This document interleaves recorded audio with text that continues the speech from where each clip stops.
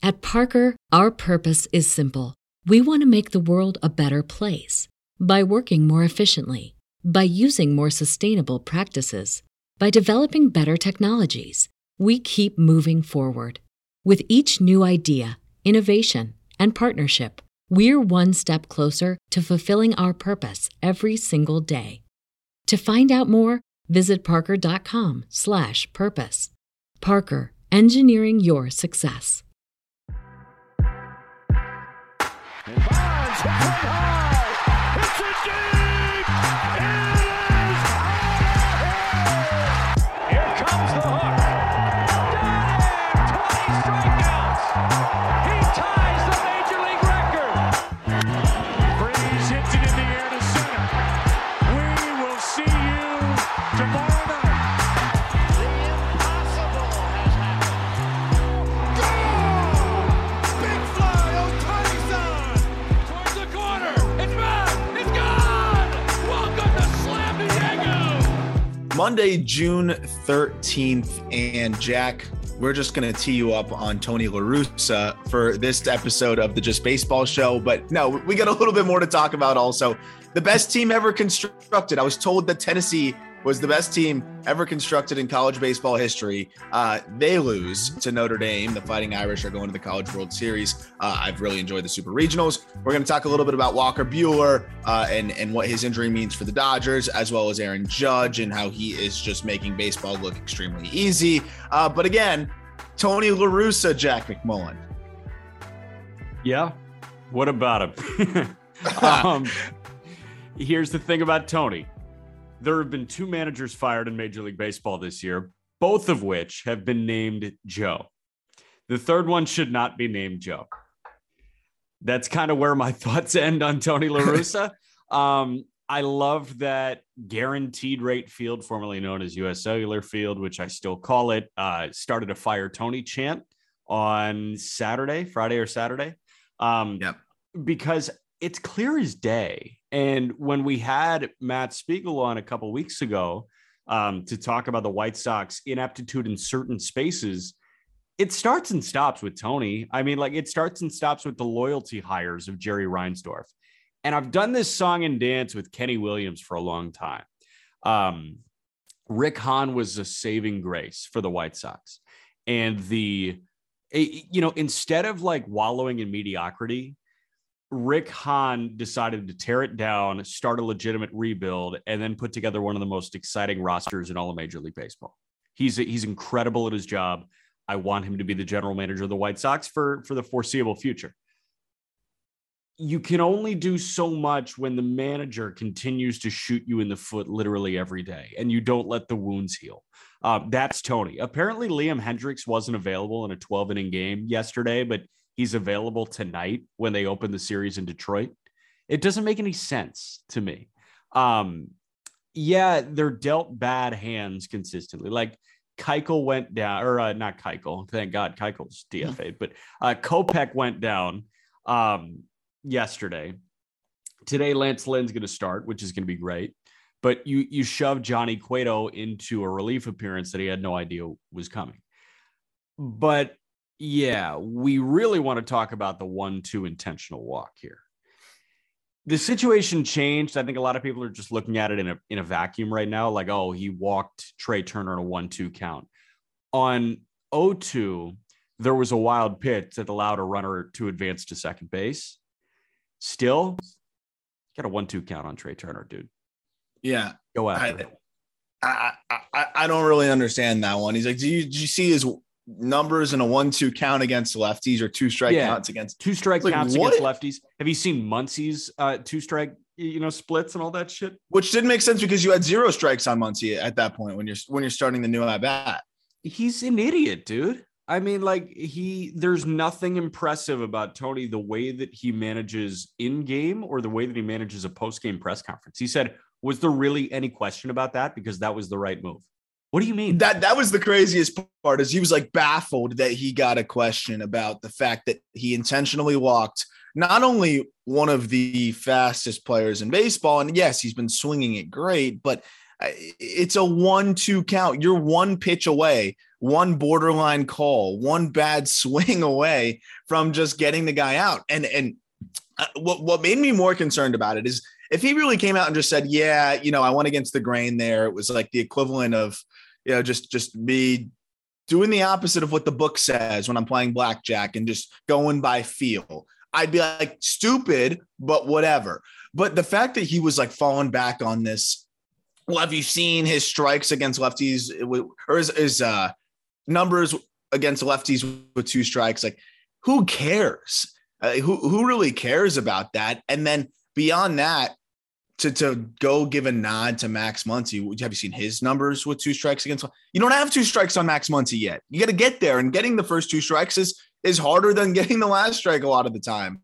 I just don't really understand how that could be the approach that we take here, and that he could stand by it and defend it. I think it's absolutely nuts that Tony La Russa is able to just kind of do whatever he wants in that dugout. And he's got to be losing the players. I mean, there's not one player on the team, I think, that would defend that move and feel confident that the guy steering the ship is steering the ship well. I'm gonna spare any drunk driving jokes. Yeah, thank you for that.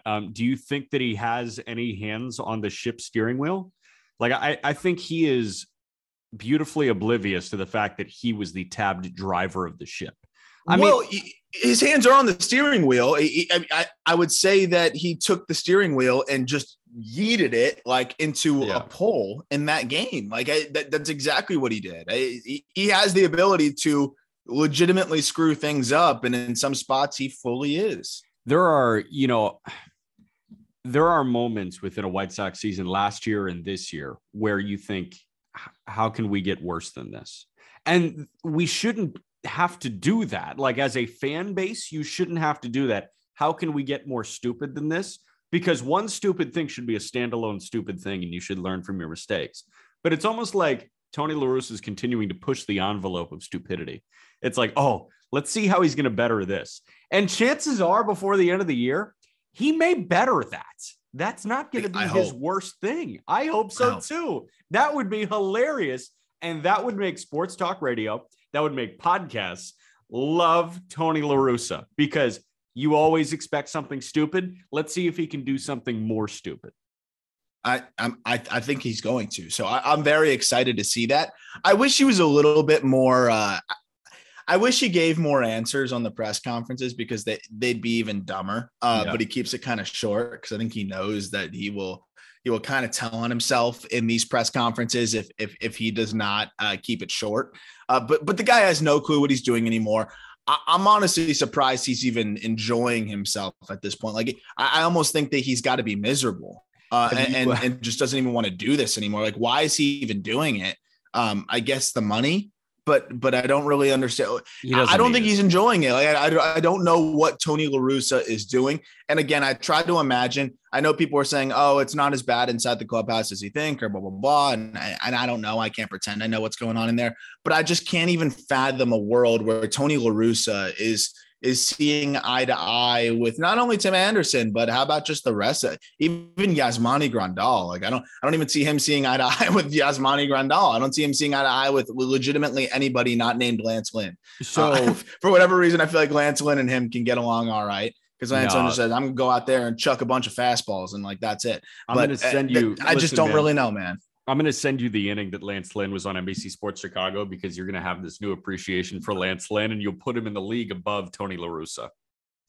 That guy's hilarious, and he's got everybody's back.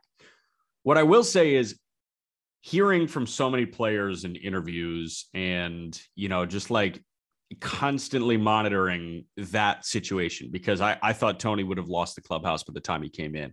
And I actually think he's established a little bit of capital within that clubhouse. And I do think that, there are some guys that like Tony La Russa. I do. TA has spoken about he and Tony's relationship.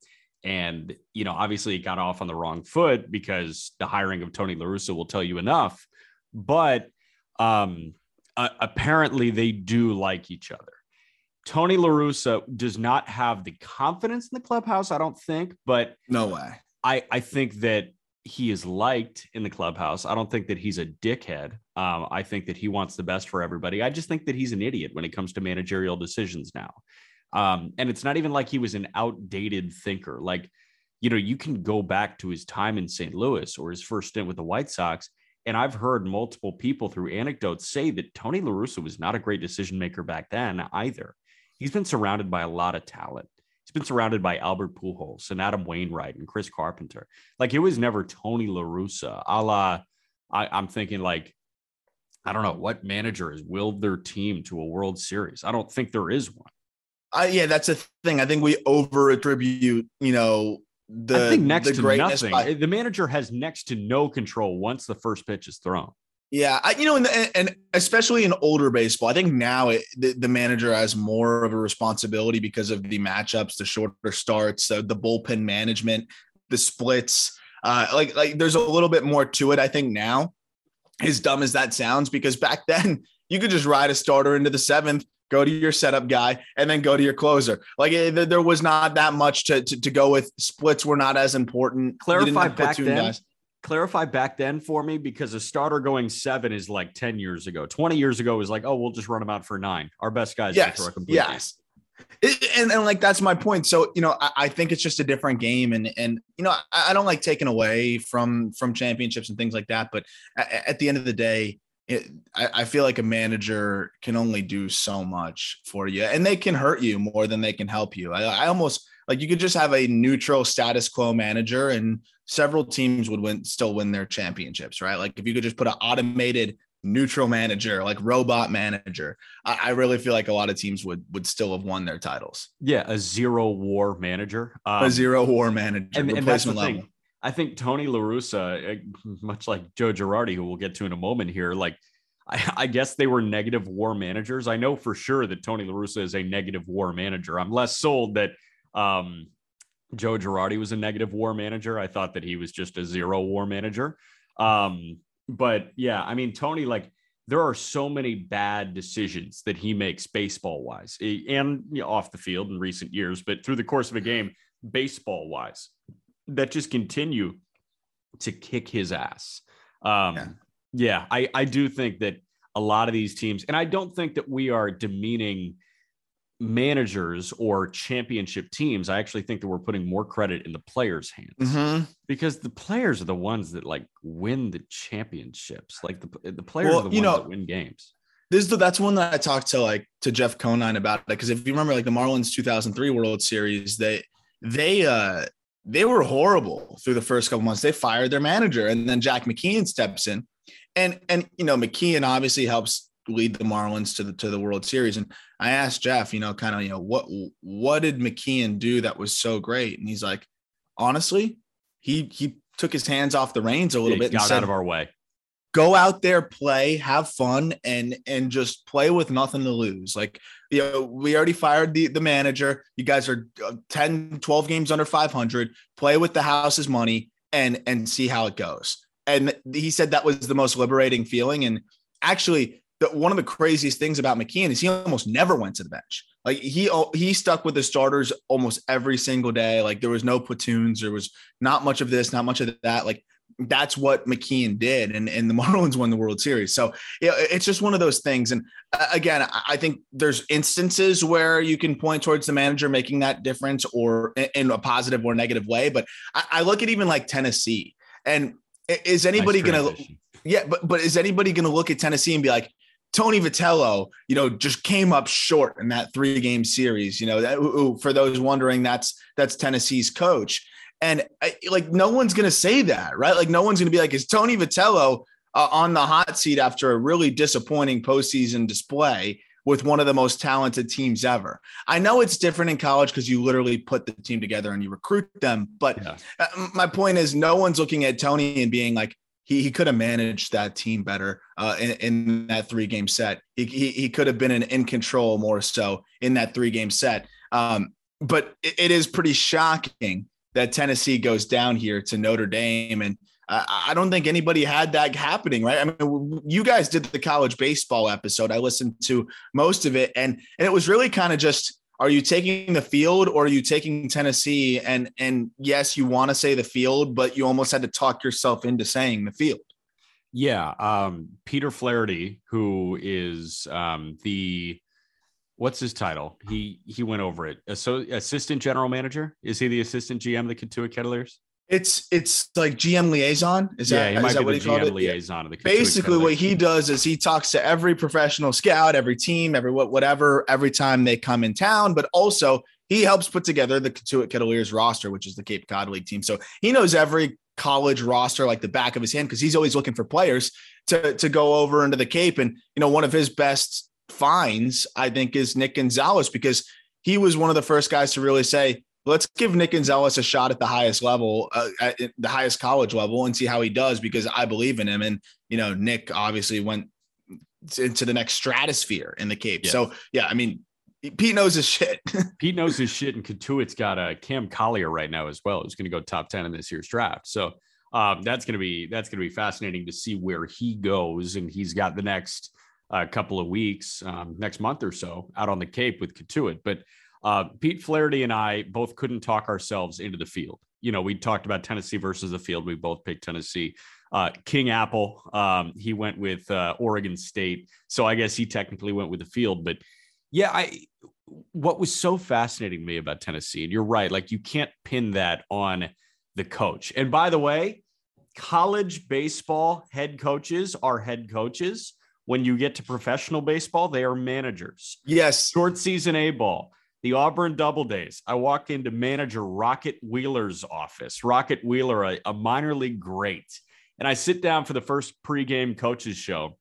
And I start with, you were the head coach of the Double Days, Rocket Wheeler. And he reached over, tapped the stop button on my phone, stopped recording, and said, let's get one thing straight here. I know you just came from all that college stuff. I'm the manager of this team. I'm not the head coach of this team. And I never made that mistake again. I never will make that mistake again, because he's not the head coach. He's the manager. But in college, you are the head coach. The thing about Tennessee is, yes, like you got to pin that a little bit on the head coach because of the recruiting and all that in a typical instance. But you're right. This was one of the best college teams ever created. I mean, we went over it with Pete Flaherty, 1 through 8 had 12 plus homers. Yeah. And you've got Chase Dollander, who's going out that looks like he could be the number 1 overall pick as an arm next year. And then you got Ben Joyce, who's throwing 60 pitches at 103 miles an hour. It's ridiculous. And they lose to Notre Dame. There was one video that started circulating of Drew Gilbert getting tossed from a game. Yes. That was objectively hilarious. I texted you, we must talk about this. So, and I actually was watching that one live, which was awesome because just watch. I went to the kitchen and I just hear like when you hear like the announcers kind of break their general like cadence, like what's going on here? It's like and that's where I was like, so I jumped. I was like, okay, I'm going to come over and look. And I missed the initial, like, you're out of here. And all I see is basically the entire Tennessee dugout, like every coach running out there like, what the hell? And then everybody was at first, even the announcer was a color guy. And I'm sorry, I forgot who was on the call for that game. But the color guy was like, oh, I don't like this. Throwing a guy out of the super regional. Hate this. Like, ump show, blah, blah, blah. And I was in the same boat. I'm like, why are you tossing this kid? They cut it to replay, and everybody's probably seen this clip by now, which is just him looking back. And he looks like the obnoxious bully in like a 90s movie. Just the way he's talking, just so much like lip action, like face crinkled up. And Drew Gilbert could be a great guy. I don't want to I don't know Drew Gilbert, so I'm not going to like rip him as a person, but I'm just going to tell you what he looked like here. That's fucking terrible. Like, that's fucking terrible. And the eye black warrior streaks going down his cheeks, those don't do him any favors there. No. And here's the thing.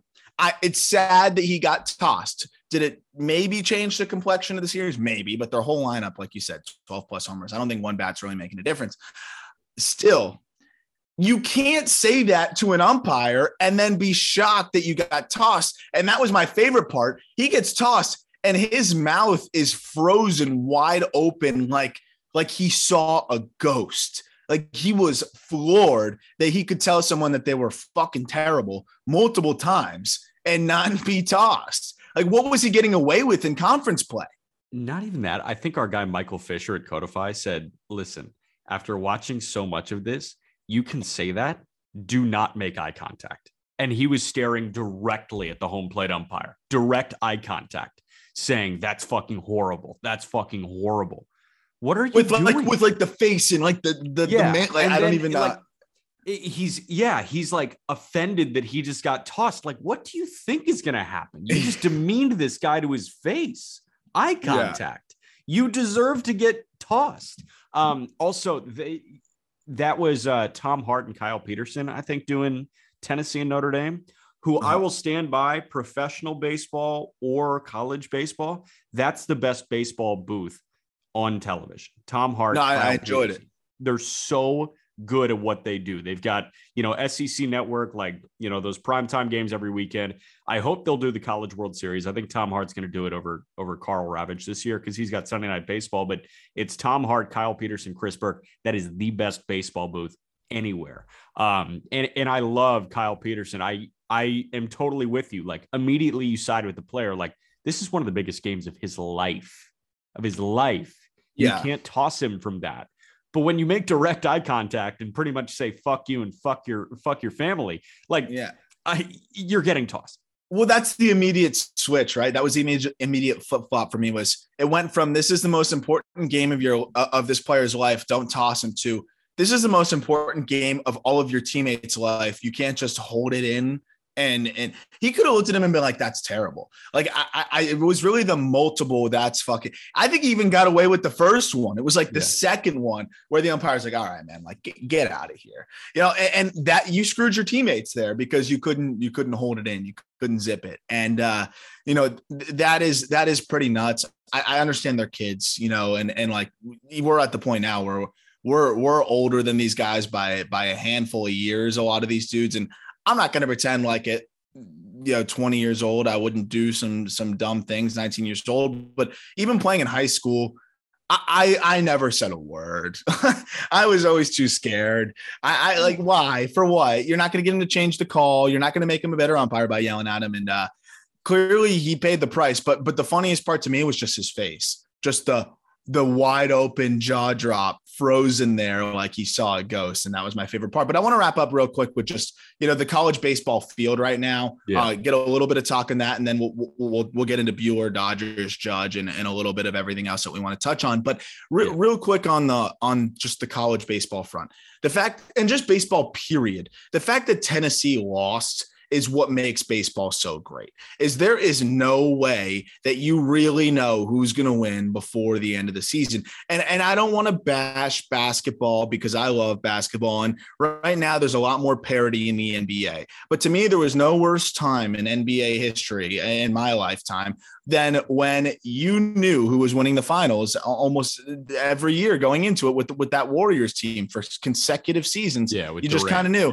Or at least you knew who was going to be there, right? Like, you knew they were going to the finals. It was like LeBron versus Stephen Durant every year. And Tennessee didn't even make it to the College World Series. So, like, that's something that I really love about baseball. It's so unpredictable. And Notre Dame, I won't even pretend to know much about them. Like, I kept asking, do they really have it like this, or is this lightning in a bottle? And I think it's a little bit of both. But I've really enjoyed so far, the college baseball landscape. I've been trying to watch as much as I can, and it's been really enjoyable. It's good late night watching because of the weather, the West Coast, whatever. I've had so much fun watching Stanford. They can swing it like anybody. And dude, this is going to be a really fun College World Series because it gives you a little bit of everything. You have that Cinderella-ish teams. You have the behemoth, tough, whether it's Auburn or Oregon State or Stanford, you're going to have those teams in there potentially too.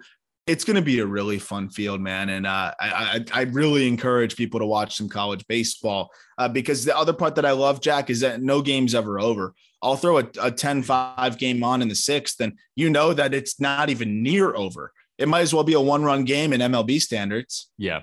No, I mean, just look at those Oklahoma State regional scores, right? Those were ridiculous, where a team would rattle off like 10 runs in an inning, and then the other team would reciprocate with, 10 runs of their own in the next half inning.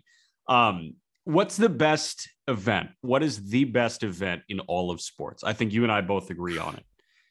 I think it's the NCAA men's basketball. That was the Final Four. I was just going to say the NCAA men's basketball tournament as a whole. Yeah. Why? Yeah. Because Gonzaga can lose in the Sweet 16. That's why it's so fun. Because you've got teams that pull off that crazy upset. You have the Florida Gulf Coast. You have the Oral Roberts. You have the St. Peter's that shows up. But then at the end of it all, you have a team that is pretty worthy of winning, hoisting the trophy. That's how the NCAA baseball tournament works too. That's how the Women's 100%. College World Series works too. There's so much fanfare in the Women's College World Series and the Men's College World Series, but Oklahoma was very deserving. And yeah, on that one, it might have been Oklahoma versus the field, and Tennessee's out, and it's Tennessee versus the field. But I promise you, the team that wins the College World Series this year is going to be more than deserving. I've never seen a fluky champion. Even Coastal Carolina, the year Coastal Carolina won, I mean, they steamrolled. I mean, like they were just impressive. And that was a team that ended up now Coastal is a legitimate program. Like it is never really like that was kind of their coming out party. And now they're viewed as, even though they're not a Power 5 school, they are a legitimate program similar to ECU in some ways. And even then you can validate it by saying, you know what, like McCambly was committed to Coastal when that all happened, like we just talked to Zach McCambly. Steven Matz had committed to Coastal before he bypassed to go to the draft. Like Coastal was a good program that got really good players, and then they ended up winning the whole damn thing. Mm-hmm. So now they're consistently churning out very talented rosters. That's what one national championship can do for you. But these teams, you can't win it all without a shit ton of talent. Like that Coastal roster had some really good talent. I mean, you even look overseas. You remember when Leicester City had that Premier League run when they weren't supposed to win? They still had some of the best players in the world. Like Jamie Vardy was like one of the best players in the world at that time. I think N'Golo Kante was on that team, right? And he's considered one of the best, center defensive mids, right? So they ended up having players that spun off into other areas and ended up playing for some of the best clubs in the world. In any sport, you can't win a championship without talent. Again, we're putting it on there's the no players. Fluky championships. Yeah, like great. You want to give Jay Wright some credit at Villanova. Guess what? He's still at Archidiakono and Chris Jenkins the first time. He's still at Jalen Brunson and Mikal Bridges the second time. Like he put together a great team. He put together great teams. That's what's going on here. Everybody's trying to win. I love listening to Tito Francona on the pregame coaches show on the Guardians radio. I love listening to Tom Hamilton. That sounds super random, but I love listening to the Guardians radio, and I love hearing Tito Francona speak pregame. And the thing that he keeps on expressing, every Major League Baseball team is really good, and they're all trying to win every game. That's how college baseball works too. Yeah. Notre Dame, like if you just look around the high school landscape, Notre Dame's commitment class every year is just full of really fucking good high school kids, just like Tennessee. There are a lot of really good baseball players. It's just they're not perfect game. They're not perfect game top 20. They're perfect game top 150. Yeah, exactly. And maybe perfect game was a little. Yeah. Yes, maybe perfect game was a little wrong. Like that's the craziest part. It's not like every MLB draft is chronological by perfect game ranking, right? Like that's the other crazy part of it too. And then that's where you get into like development and things like that as well. But Notre Dame, they've got pitching, and that's what's really impressive. But timely hitting, guys that just rise to the occasion. The last thing I want to say in college baseball, I love Stanford. I don't know what it is. I watch the Stanford team. I'm having a blast. Obviously, Brock Jones and not Tommy Troy. Yeah, Tommy Troy, right? Tommy Troy. But what's crazy? I'm watching this guy, Braden Montgomery, man. And I tried not to put like the prospector hat on and whatever. But then I'm just watching this guy swing and I'm like, oh my gosh, I got to follow this guy up until his draft day. Like, is he going to be draft eligible next year? Nope. He's a freaking freshman. He's got 18 pumps. He hit 298 this year as, freshman. So he didn't have as much consistency, but he can throw on the mound, crazy arm, crazy athlete. His swing is like beautiful from the left side. I'm so in on this dude. And I asked Pete Flaherty, I was like, this guy could be a top 5 pick in 2 years, right? He goes, he could be the top pick in a couple of years. And so this Stanford team is really fun. And also Brock Jones is, going scorched earth right now. So I'm enjoying Stanford. They still got to get to the College World Series. We got a rubber match later today. UConn, baby. UConn's been some story too. Which is really funny because I went to see UConn play at FIU, Florida International University. And, it was Jeff Conine's first home game. I promised I'd go. I go out and watch the game with Griff. And it was just, I mean, FIU got knocked around, but FIU's not that great. I would have bet a lot of money on UConn not being a super regional team one game away from the College World Series at that moment. I knew they looked good. I would not have bet that. And, that's the other thing too, is teams get so much better as the year goes on. So many guys kind of like figure things out as the year goes on. Everybody's so malleable because they're young and getting their first, experience with college weight program and like college trainers. And like some people actually telling them, hey, you're not the best thing to ever touch a baseball field. And all of a sudden these guys kind of take their game to the next level. How many teams did we see? I mean, ECU, I think, was 500 through their first 20 something games and then just went on a tear. Like that's the cool thing about the college baseball season too, is all these players are so young and malleable that it can go from lost to found very quickly in that world. And that's what's really cool about college baseball as well. Yeah, 100%, man. And I'm excited to see what Omaha looks like. We'll get going in Omaha on Friday.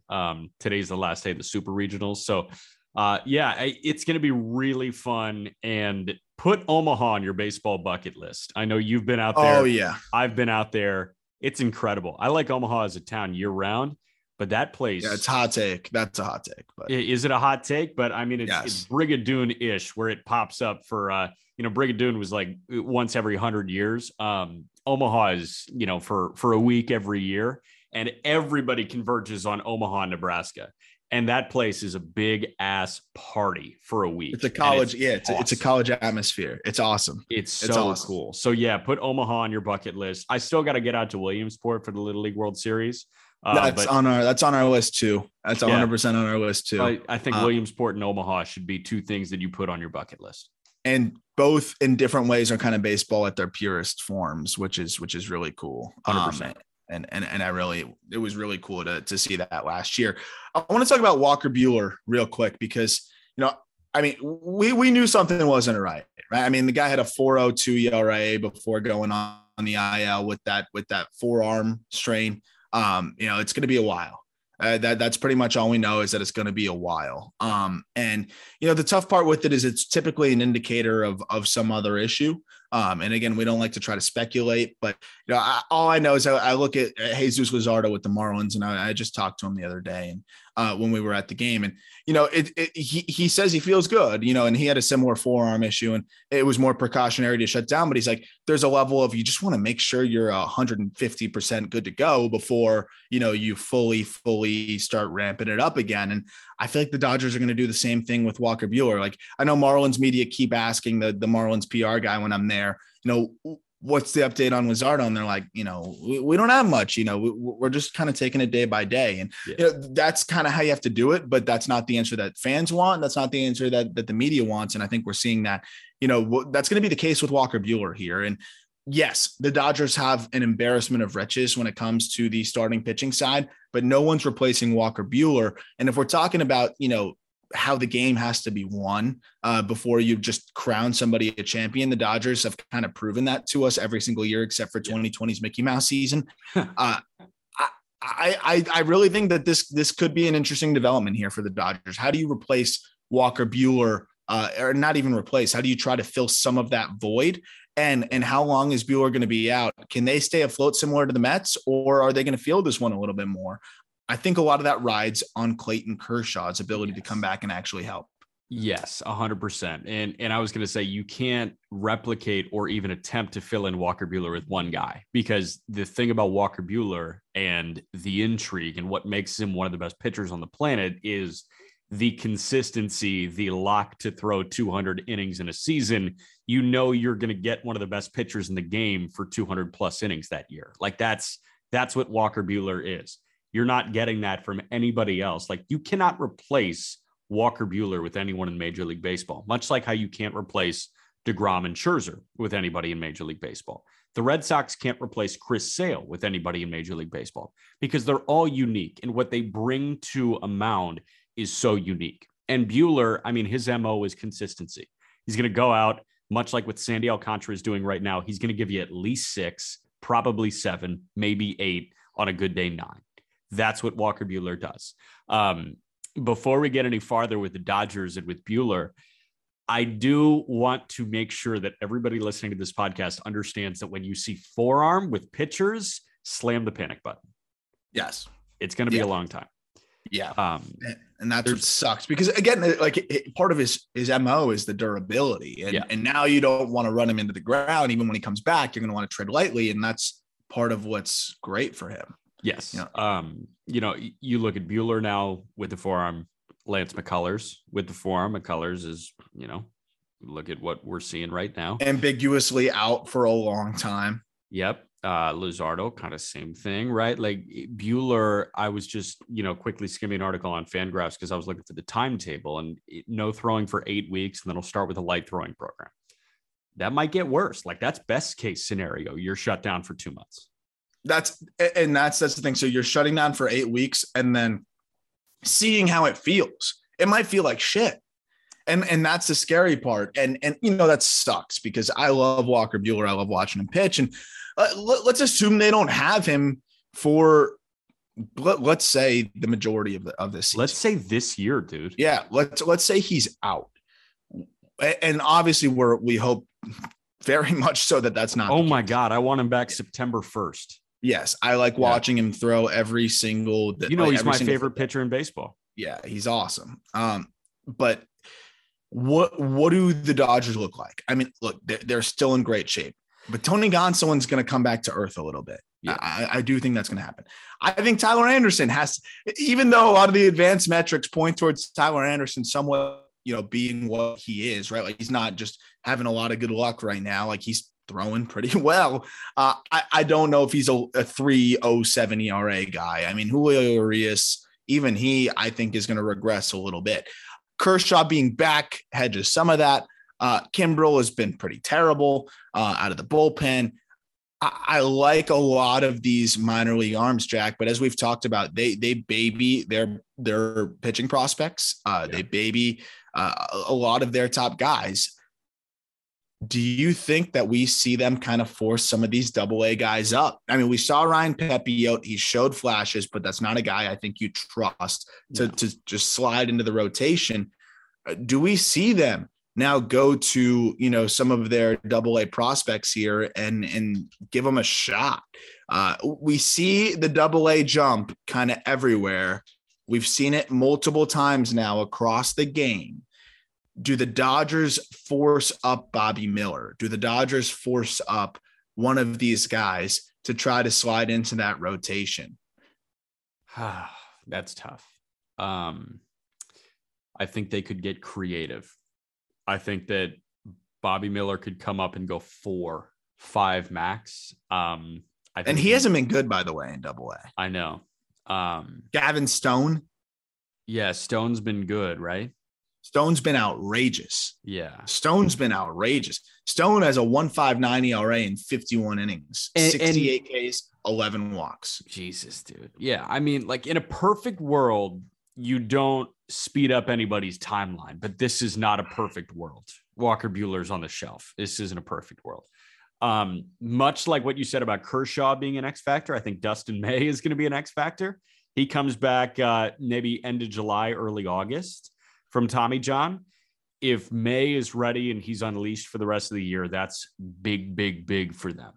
I think they can get creative. I think Pepio for 3, Stone for 3. Like that's what an outing could look like. It's a divide and conquer thing with young arms. But here's the thing is the bullpen hasn't been as great as we're accustomed to. I mean, you look at Craig Kimbrel, 4.42 ERA. Brusdar Graterol, 4.28 ERA, although I argue he's never even really been that good of a reliever. So I've got a question about Graterol.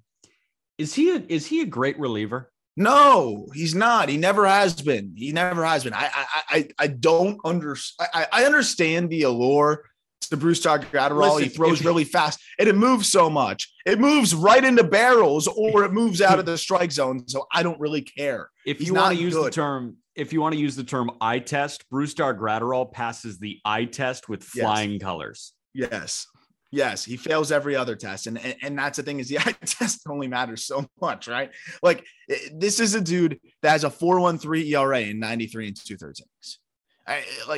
This is not somebody that's been good really as a bullpen arm at really any juncture. He was a starter and they moved into the bullpen. Oh, he'll dominate there. He isn't. And I think he's being leaned on like a guy that's better than he is. And I think they're hoping that this stuff will kind of come together and he'll figure out how to put together an arsenal that strikes out guys in a way that we would expect. 22 Ks in 27 innings when it's 102 with movement. Who cares? So I look at the rest of this team bullpen wise, and they've got a little bit to figure out there too. They're not really shortening starts. And if you're going to go committee, piggyback, whatever, you got to have better than 4.42, 4.28. Even Vesia's at a 3.38, which is not what you want from your lefty specialist. Yeah, I love Vesia, modern day lefty specialist. It's been rough. Yeah, I love Vesia. I think that he can uptick now. I think that's the type of guy. Yeah, he can show up for the moment. I think that's what Vesia is. Yeah, I mean, like, it's going to be really interesting. And how long can Evan Phillips go? Because he's averaging about an inning per outing. It's tough. You need some long relievers. You need a guy to show up from Oklahoma City that just drastically outperforms what he does. And you know what? Maybe it's Pepio, but I don't think Pepio is going to be. I think it's Gavin Stone. He's sitting mid-90s now. His command is unbelievable. He gets a ton of ground balls. And the stuff, he's got 4 pitches he's comfortable with. I think you can find a way to kind of, if you don't need to have the lineup go around 3 times against him. He can go through the lineup once or twice and really help you there. And Gavin Stone has been one of the best pitchers in the minor leagues period this year. And now they're starting to stretch him out a little bit more. He went 6 innings in his last outing. So, maybe they are trying to get him there because that's rare for Dodgers prospects to go 6 innings on the bump. Yeah. So I saw Stone last year with High A Lake County, and he was more impressive than Beater. He was more impressive than Landon Knack. I think Bobby Miller was a little bit more impressive just because he lit up the radar gun, and that's what you look at immediately. But Stone, in terms of results, was as good, if not better, than Bobby Miller last year when I saw him. And I was like, damn, Gavin Stone could be the guy because, again, he was 93 to 95 in that outing. So Stone, I'm in on Gavin Stone if he's the guy. Maybe you rattled off the numbers. I'm not going to say, the stuff looks, premature or something because I haven't watched him yet this year. But that was a guy that I was really impressed by in 2021. And if the stuff is as good as the numbers indicate, then he might be ready to rock. Apparently a tick up a little bit as well. And that's not a surprise from any pitcher in the Dodger system, as they usually know how to optimize things for you up there. And, I'm very interested to see if the Dodgers go outside the org or if they decide to go inside the org, since they have several arms at the AA level that are, kind of close to ready, and see the way the Dodgers decide to approach that. You think they can go deal for Montas or Luis Castillo? I think they can whenever they want. So, that's the question, right? I mean, they have Andy Pages, they have Miguel Vargas, they have all these guys too that, they could easily go and package and trade. All right, let's make a deal for Luis Castillo. What does it look like? I mean, they can kind of do whatever they want, right? I mean, they could trade. I mean, I'm assuming they're not trading Cartaya or Miller.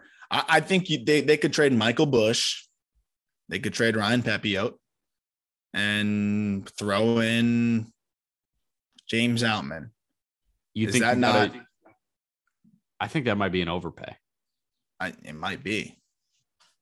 That's incredible. They've got so much depth, and they're not feeling that at all. How about like Yorbit Vivas or Eddys Leonard? Like I could probably make 8 iterations of this trade with their top 20, and all of them are approved. They're all approved. I don't want to trade Pages or Vargas. I really don't. So I don't think even if you have to trade one of those guys, then you go Pages or Vargas, and then you can basically tap into Beater or Outman or Stone, who I wouldn't trade. Michael Grove. There's so many dudes. Landon Knack. They could figure out so many iterations of the trade.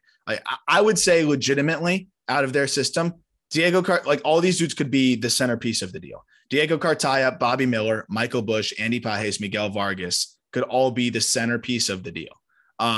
Or you could go with 2 of Pepiote, Knack, Leonard, Vivas, Wilman Diaz, Maddox Bruns. Those are all guys that 2 of them are more than enough to almost get the deal almost done. Gavin Stone, Jacob Amaya, all these guys are borderline top 150 prospects that could be centerpieces in a deal. It is disgusting. Such is the beauty of player development. Do it Yeah. in droves because they mastered it. Tampa with pitching, but the Dodgers spend the money to fill holes that they can't fill with player development. And the Dodgers are better pitching wise right now than the Rays are organizationally. Oh yeah. So it just is a testament to not only, oh yeah, they have money. That's great. They also scout, develop, they do everything. And you can say that budget helps, but also they've got a system that works. No, man, go grab a Rays guy and take him from the kiddie pool to the Atlantic Ocean or the Pacific Ocean, I guess, if you're going to the West Coast, right? Like if Friedman learned the tactics of working in the kiddie pool and then you just gave him the keys to the castle. Correct. No, let's wrap up with some Aaron Judge. Yeah.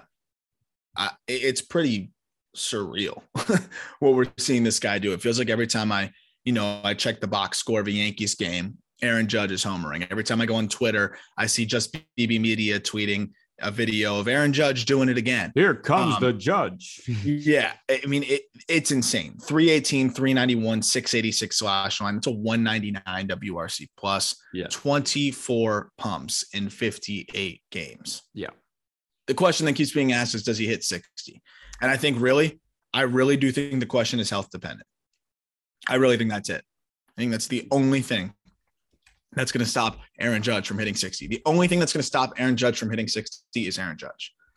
I love that we talk about Roger Maris, like the home run record still, even though Bonds and McGuire and Sosa well, why is Roger Maris should be like, it shouldn't even be a topic really. Like, is he going to match Maris? Okay. Maris was what, 60, 61 or 62? 60, right?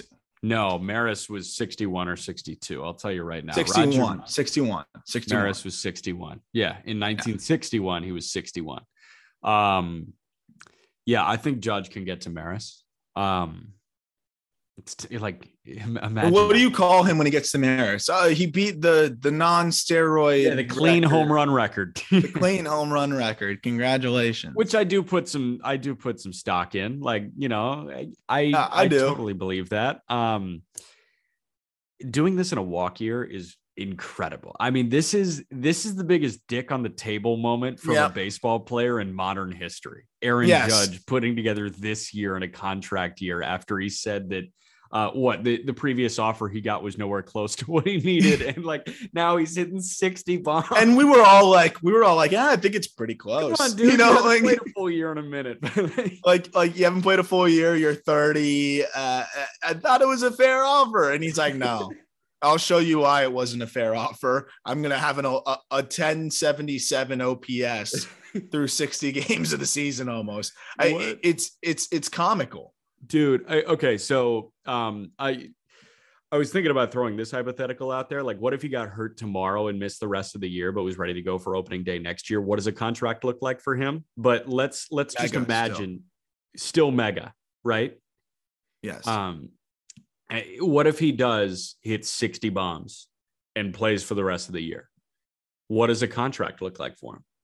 I don't think we would have never seen a higher AAV for a 30-year-old ever, other than, offensively. Like, I think it would have been like, we've seen Scherzer's AAV, but like, it's one of the weirdest contractual situations I think we've ever seen, right? Where it's like a 30-year-old who has one of the best seasons we've seen in the modern era.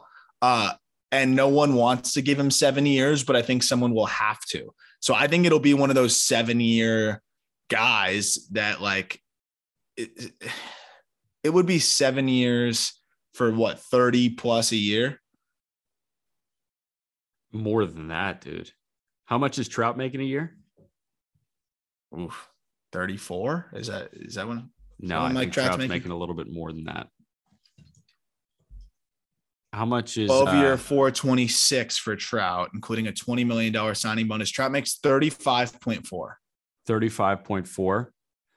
Okay. What's 270 divided by 70 or by 7? 38.5.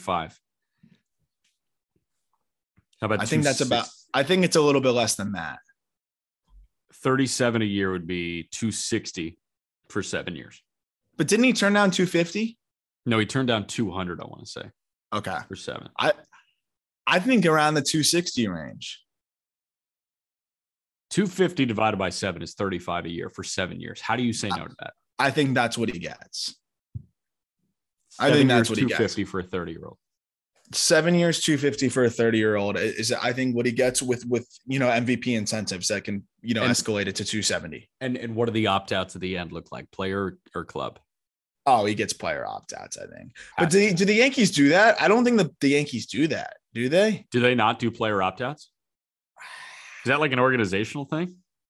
I mean, I know Stanton had an opt-out because the Marlins gave it to him, and the Marlins gave him the deal. I'm trying to think, when's the last time the Yankees?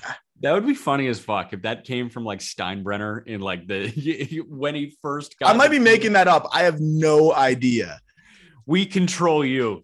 By the way, no facial hair. Yeah, no facial hair, and you can never opt out. No, Garrett Cole has an opt out. I'm a clueless idiot. It's okay. What if Judge went to like Texas and grew this big ass beard? Wouldn't that be believable though? If I literally told you the Yankees don't allow opt outs? Yes, I would totally believe that. So the Marlins used to do that. So the reason why I believe that is the Marlins used to say they used to have a team policy that they don't do opt outs because. And the Marlins used to just take a chunk out of the Yankees playbook all the time. So I was like, the facial hair thing, they did a similar thing as well. Andrew Kashner had to shave with the fish. So I was like, maybe that they got that opt-out thing from the Yanks. They didn't. But anyways, I think he gets 7,250. I think he hit 60 home runs this year. I'll be honest. I think he's going to do all the crazy things this year. And, he's on pace for like a 11, 12 war season potentially. Yeah, unanimous MVP season. Which is crazy because Mike Trout is playing good baseball. I mean, already all the way back from his 0 for 28 slump. Yeah. The way back. But yeah, I mean, right now there's just no doubt. The crazy thing is he's played 25 games in center too. Judge has. Like he's playing center field. Dude. He's playing a great and he looks like a Gold Glover. Yeah. It's so fucking annoying. Like it's so annoying. This guy's ridiculous. He's legitimately playing center field at like, I think in center he's been average and in right he's been elite or at least well above average. Like it is unfair. It is annoying. He's a freak and it's just stupid what he's doing right now. And I mean, with what the Yankees have pitching wise and what Aaron Judge is doing offensively, I don't know how you can really point towards any other team being the favorite right now. I got to say, I think the Yankees at this moment, which things change, but gun to my head at this moment, the Yankees are my favorite. Me too, because of what the starting pitching is doing, because of what Montgomery and what Tyone and what Nestor, obviously, and what Severino are doing, and that's not even mentioning Garrett Cole. Where do you put Judge at this moment? And I know we're so quick to just shut it down and be like, this list doesn't change as often as pitchers. Like pitchers, the top pitcher on the planet, that list changes all the time. But hitters, it's been Mike Trout for a while. And then like Mookie and Juan Soto rounded out the top 3 for a while. And then Acuna came into the conversation, and then Tatis came into the conversation. If the hitter list changed as often as the pitcher list does, where is Judge in terms of best hitters on planet Earth right now? Right now, at this very moment, is he the top dog? I think he's right there. Yeah, I mean, like I'm taking Mike Trout, obviously. Moving forward through the end of the year, for me, it's probably Trout and then Judge. Yes. I think if you took the stats from this point to the end of the season, I think him and Trout are going to be hand. Here's the difference is like, I don't know if Judge replicates this season exactly next year. Like Trout, I think teams will adjust to Judge a little bit and he'll hit 48 home runs a year. But the thing with Trout is like, this is a regular year. It's a regular year. So I would say that Trout's always Trout, but Aaron Judge to me is now in that, elite bucket of very few guys. And like, I even think Jose Ramirez, who is quietly having also the most outrageous season ever. If we're talking about just hitter, I'd put I think Judge is right there with Trout. And like, it almost gets impossible to stack these guys up with each other. But yeah. I mean, you talk to hitters, remember when we were talking on our trip through the South and we're talking to like Griffin Conan and we're talking to a bunch of different guys, even Zach McCambley, to bring him up again. Like, And we're like, who do you watch? And they're like, dude, not just because of the numbers, just like Judge's swing and like it's just how well he is able to repeat his movements for a 6'7" guy. Like I've talked to so many different people now, players in the minor leagues. I'm like, who do you watch? And always Mike Trout was always the answer, but now I'm hearing more Judge and more Judge and more Judge and more Judge, and more people are watching Judge. And if he's kind of that caricature of what guys want to be, that's kind of one of the prerequisites to best in baseball, I think. And we're seeing him start to be more of that guy that everybody wants to emulate. Yeah. Talking to guys in 2019, 2020, I heard Christian Yelich all the time. And now you're right. I'm hearing more and more Judge, because these are guys, you know, when you're the best in the biz at the moment, and you do things that are so admirable with your swing, like you mentioned, Judge is just point A to point B. What Christian Yelich was doing in those like MVP years, I mean, so much of that lower half and so much turn. It was beautiful. It wasn't sustainable. Yeah. I mean, it was just a lot of guys were looking at that like, I want to be that. A lot of guys are looking at Judge now and saying, I'm 6 foot, 190 pounds, but I want to be that. And you can't do it. Just quickly to wrap, a minute on J-Ram, because this dude is a freak of nature. He should start at third base in the American League. I know that Rafael Devers is having a great year, but what Jose Ramirez is doing, like, he should get MVP votes. That's the thing. Like, I know some people are going to vote for Ohtani, but Ohtani has been above average in two facets of the game. Judge can be the unanimous AL MVP. Trout is so unbelievably good. But Jose Ramirez, dude, like, you could argue that the 3 best hitters in baseball right now are all in the American League. Yeah. Well, and here's the thing about Jose Ramirez. I had this moment. I was watching the highlights, the condensed game from the Guardians the other day. He might be the best slider I've ever seen. He's incredible. He slides around tags. He comes in full speed. You know, most people, they say like, don't head first slide when we're kids because you subconsciously slow down. Yeah. He does it. It makes me a little nervous, but like he comes in flying. And that's the thing. Like Jose Ramirez, I think what he brings you is almost immeasurable in some ways because he is such a good base runner as well. Not just on the stolen base front, where he has already swiped 163 bags in his career and has 9 this year, but also in the front of just taking the extra base, making the slides, doing all the little things. Like if I were to go to try to make a trade, that's one of the first guys I'm going after, especially because contractually he's one of the most robbed players, I think, in modern history. Yeah. But the guy is walking twice as much as he's striking out. He's hitting 292 while hitting 16 home runs with 9 stolen bases. He's striking out 7% of the time, Jack. And like he's a switch hitter who plays good defense at third. And again, does the little things like sliding well. He might be one of the most well-rounded, like he might be the best like 5-tool player we've seen in a while. And I think Mookie's there too, obviously, but J-Ram has this, like, I think almost different notch in terms of just all of the little things he does. I love Mookie, but the craziest part about J-Ram, 254 BABIP right now, which is tied for the lowest of his career. Yeah. So it might be a little unlucky so far. J-Ram has 37 extra base hits so far. In 56 games, he's got 37 extra base hits and he's got 59 ribbies to lead all of baseball. He's a freak, dude. And he's striking out 7% of the time. And he's got 37 extra base hits. I mean, can't believe that. 16 home runs, 17 strikeouts. And at this point, the best that he can finish in MVP voting is third. It's incredible. 16 home runs, 17 strikeouts, Jack. Dude, we can bitch about this sport all we want. We're so lucky to have the dudes playing this sport that we have right now.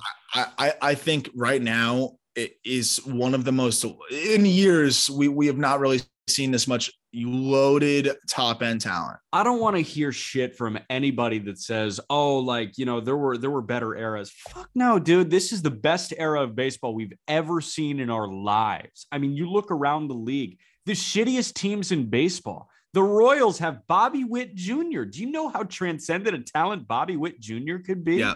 There is intrigue on all 30 rosters. It's incredible. Yep. No, it really is amazing.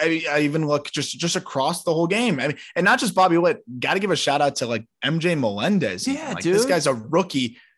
He's played 35 games. He has 6 homers already. And he's 30% above average by WRC plus. Like, dude, and don't come at me with the Reds because I'm watching Graham Ashcraft throw 100-mile-an-hour bowling ball cutters. And he's not even the must-see rookie on that team. It's freaking Hunter Green right now, who's blowing it by guys at 102. And that's the lowly Reds. Like, every team has dudes worth watching. Even the Nationals have Juan Soto. Yeah, it's baseball's in a great spot overall, and there's just so much talent top to bottom. Jack, any final thoughts before we call it an episode? No, man. I mean, I just talked about how awesome baseball was. I feel like that's the final thought to end all. I know. I'm like floored. I'm floored. Yeah. I'm floored. Usually you complain about baseball on your baseball podcast. Yeah, correct. That's how it usually goes here. But no, so really excited about what we're churning out on justbaseball.com, continuing to add writers there and basically covering everything. I don't think we miss anything at all anymore, which is crazy, super fun. And Twitter continues to grow really quickly. We're tweeting out highlights of every single game. So if you're on the road, if you're at work and you want to keep up, just follow us at Just BB Media on Twitter, and we've got the highlights of every game. It's been pretty cool to see. I thought we just hit 5,000 followers on there, and all of a sudden I look back, we're at 5,300, and people are starting to really enjoy the highlights. And our guys, I've been killing it. Ethan and Elijah have been phenomenal on that front. So really, really excited about what we've got there. Of course, Prospect Podcast as well, which has been a lot of fun, and that's been humming. Of course, you got to listen to Not Gambling Advice, a lot of fantasy information over there. But yeah, man, also if we ever get some episodes of our college baseball show, the Boys of Spring, hopefully they'll fire out a couple episodes for the College World Series. But we're always talking some college baseball on here too. And we've got a lot more college baseball written content on justbaseball.com as well. Jack, anything interesting you're seeing on the AAA level over the next couple of days? Are you going to see any guys making a start? Yeah, Indy's in Gwinnett this week. So that Gwinnett roster has our friend of the program, Tucker Davidson. They've also got Tuck. They've also got Kyle Muller. They've got Tuki Toussaint. They've got Huascari Noah. So I think that's probably the best minor league rotation in terms of like big league pedigree. I will see. I'm going to see a loaded. I'm going to see a loaded starting rotation in Gwinnett this week. All right, well, let us know who's next up there to go help the surging Braves, who don't really need that much help in the pitching front. We're going to save Spencer Strider for you for next episode, but he's been phenomenal. And we'll talk a little Strider there too on the next episode, but look out for that guy because he is nasty. That'll do it for this episode. We will talk to you on Tuesday. It'll be Jack and Peter.